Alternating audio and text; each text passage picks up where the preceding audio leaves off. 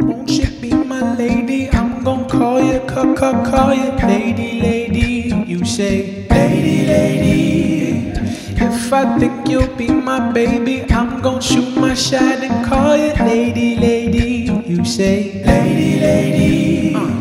If you're classy but you're reckless, then you gon' get choosing necklace, lady, lady. You say lady. What is up, SFL Nation? Welcome back to SFL Nights with A.J.STRIKER. Thank you so much for joining me today or tonight or whenever you decided to hit that play button or turn on that radio dial. Really appreciate it, y'all. And look who I have here with me, Mr. Brian Craven, linebacker as well as coach for the Louisiana Revolution. How are you doing? I'm doing good, AJ. How are you? I'm doing good, man. I'm so glad that you're back on the show with me. Mm-hmm. Been missing you. I have all these panel shows, and I'm missing Brian Craven's opinion on a lot of stuff. I've been keeping my opinion to myself a little bit more this season, I guess. I've noticed. But always a pleasure to have you, man. So you guys were actually doing pretty good this season. I mean, finished at 500, 6-6. Yeah. A little disappointed with the end there. Yeah. I'm probably going to get in trouble for this, but that playoff scenario is garbage.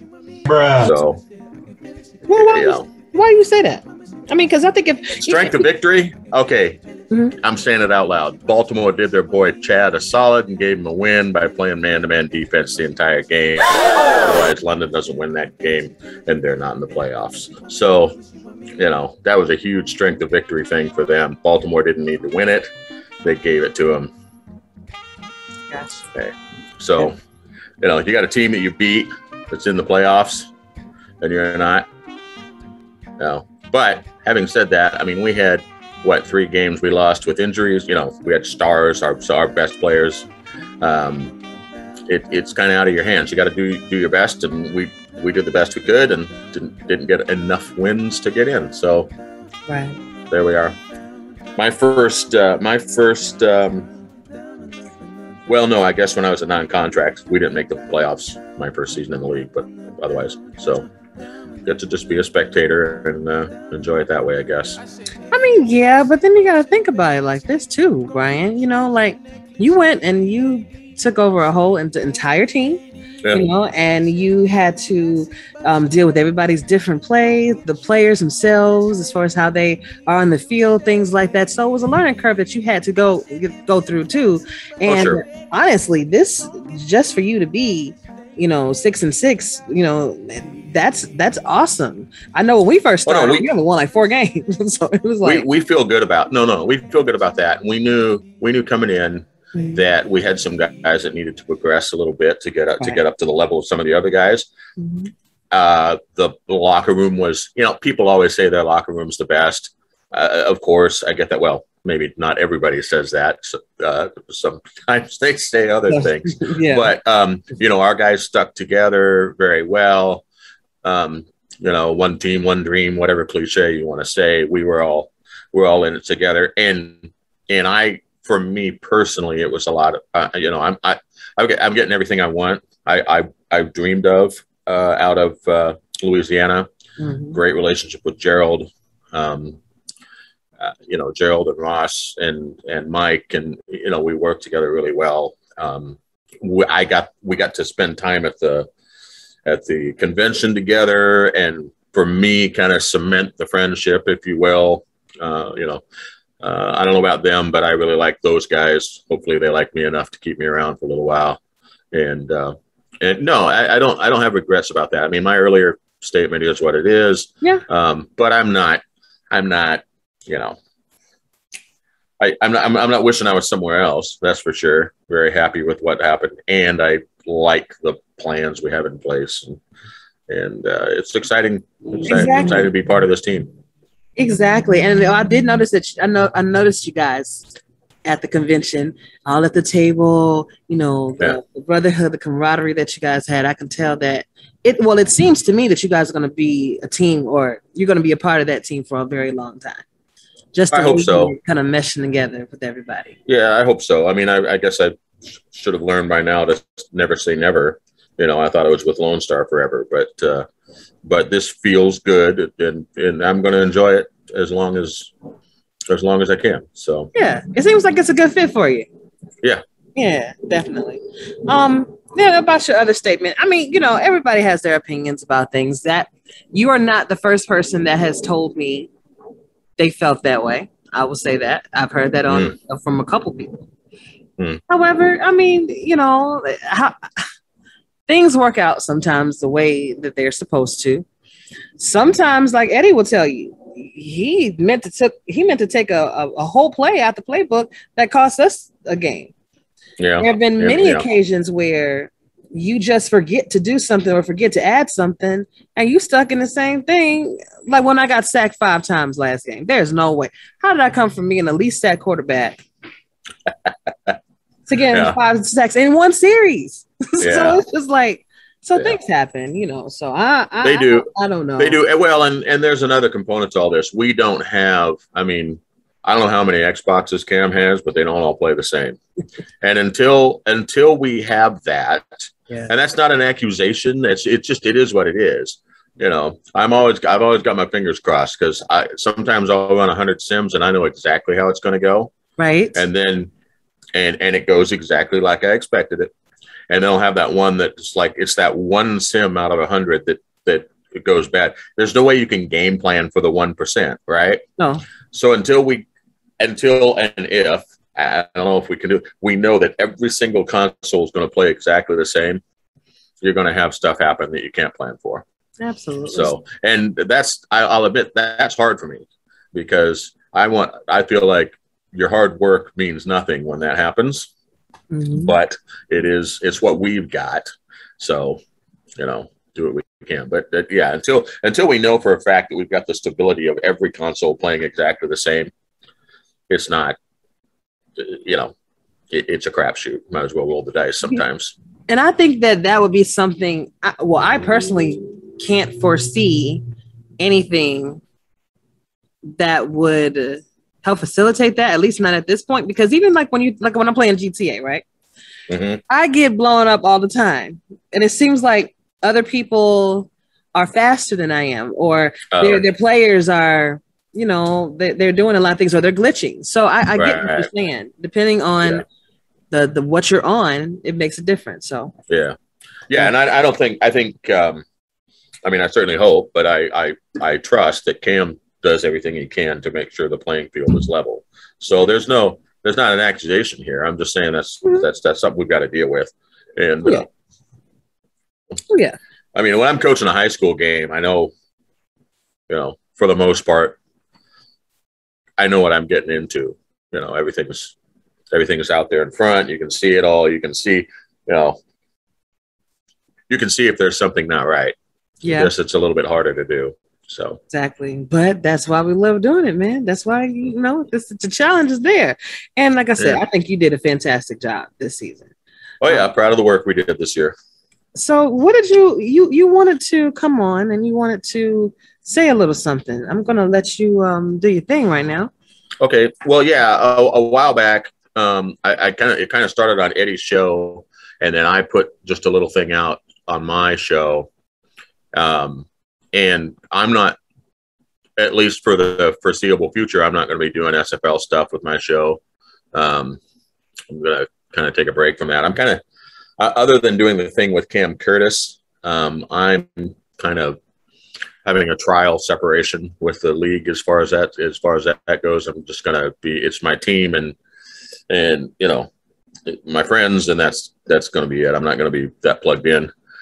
So I wanted to do this somewhere that I knew people would hear it, because I did make a public accusation about Johnny, and the accusation about Johnny Picklet, the accusation was that in the off season, he meddled with my off season stuff by telling, Lone Star originally that I was doing something I wasn't. at that time. And, and I put it out there that Johnny did it, and I had my reasons why I thought so. And Johnny graciously sat down with me, and we did. And I said that if I found out otherwise or was convinced otherwise, that I'd make a public statement that I didn't think he did it. And it's taken a little while to get around to that just because of being busy and stuff like that. And I realized I'd gone this long without saying something. That's why I wanted to do this. Johnny and I sat down and compared notes and went through our off season and how things went. And this went back into midway through last season as well, just talking about things. And I'm satisfied that he, in fact, wasn't involved in the things that were said. I didn't initially. I don't think I've said this. I didn't initially suspect Johnny. It was some other people in the league that told me that they thought it was probably him. And to my discredit, I went, "Oh, yeah, that makes sense," and kind of ran with it. Everybody knows that I don't enjoy the pro wrestling aspect of Johnny's persona. That has nothing to do with this, and it's not fair. It's not fair to him for me to just leave that out there if anyone thinks that's the case. So I just want to make a statement that I do believe Johnny was not involved. I think the betrayal was actually closer to home than that. And good luck and God bless and all that stuff. Well, that was really cool of you, man, because some people wouldn't have even taken the time out to do it, and they're like, oh, well, it happened, people probably forgot about it anyway, but it meant a lot to you to even just come and just make it public knowledge again. Well, I called his integrity into question, yeah. and I did give him my word that I would do it, that I would correct it if I felt confident, and so I want to keep my word, and I want to, if anybody doubts his integrity with that, I want him to rest easy on it, because I don't think he did what I said he did. So awesome, man. Yeah. Well, Brian, thank you for that. That was cool, and I'm sure Johnny will be appreciative of it. Actually, he's going to be on the panel this week. Is he? Okay. Yeah, it's going to be him, it's Mike St. Green, and Chad. Oh, the London show then. No, it's going to be Will Todd. It's going to be, I think Eddie might come through. Of course, myself, Bo Martin Jr., and Mike All. Okay. So it's got some good panelists there. Yeah, it's going to be interesting. Yeah. Talking about playoffs. But listen, Brian, I thought that was really good of you to do. And I think that he would be appreciative of it. It was the right thing to do. So it was. So tell me, who do you have going in the playoffs? Who do you think is going to win it all, or who do you think is going to go deep? Or I'm rooting for Florida. I'm sure as heck not rooting for Baltimore anymore. So you can take that to the bank. Yeah, that was kind of obvious. Mm-hmm. Yeah, I'm picking Florida. To win the whole thing? Yeah. Okay. Gotcha. All right, Ryan. So give us your take on these wild card games that's coming up. So on Sunday, October 17th, you got Los Angeles taking on Charleston. Who you got? Or what are your thoughts? Played them both and felt like Los Angeles was the better team. Sometimes matchups don't quite go your way. But Charleston, our best defender, got injured. We were ahead, and then they scored 13 points in the fourth quarter against us, going right at him, at Tank Bennett. Tank Bennett went out, and they scored 2 long passes over his replacement. Los Angeles, a little bit closer. I'm going to pick Los Angeles on that one. I think they're the better team there. It's close enough that you never know, but. Yeah, I definitely agree with you. Yeah. St. Louis taking on Vancouver. It's Vancouver. What about Las Vegas and Queen City? Ooh, see, right. got a lot of friends on both teams. This is going to hurt a little bit. Vegas is interesting. I mean, we've seen it less this season than last. but they can catch lightning in a bottle and just be like crazy unstoppable sometimes. But you've really got to respect what they've done over there with Queen City. Doug and Cam and I were talking to Queen City in the off season, and they're trying to do. I like their owner Eric. I had great conversations with him, and I've got some guys over there. I'm going to say Queen City just because they've been pretty consistent all season, have done very well, and they can usually consistently run the ball. And I think if you can do that, that's a little added. The league right now is more pass heavy, feels more pass heavy. I think if you have the ability to run the ball, you've got a little bit of an added advantage. And so they seem to have been a little more consistent that way. So I'm going to pick Queen City. All right. Lastly, is London versus Arizona. Speaking of running the ball. Arizona. Okay. Why might I ask? Because London doesn't deserve to be there. Okay.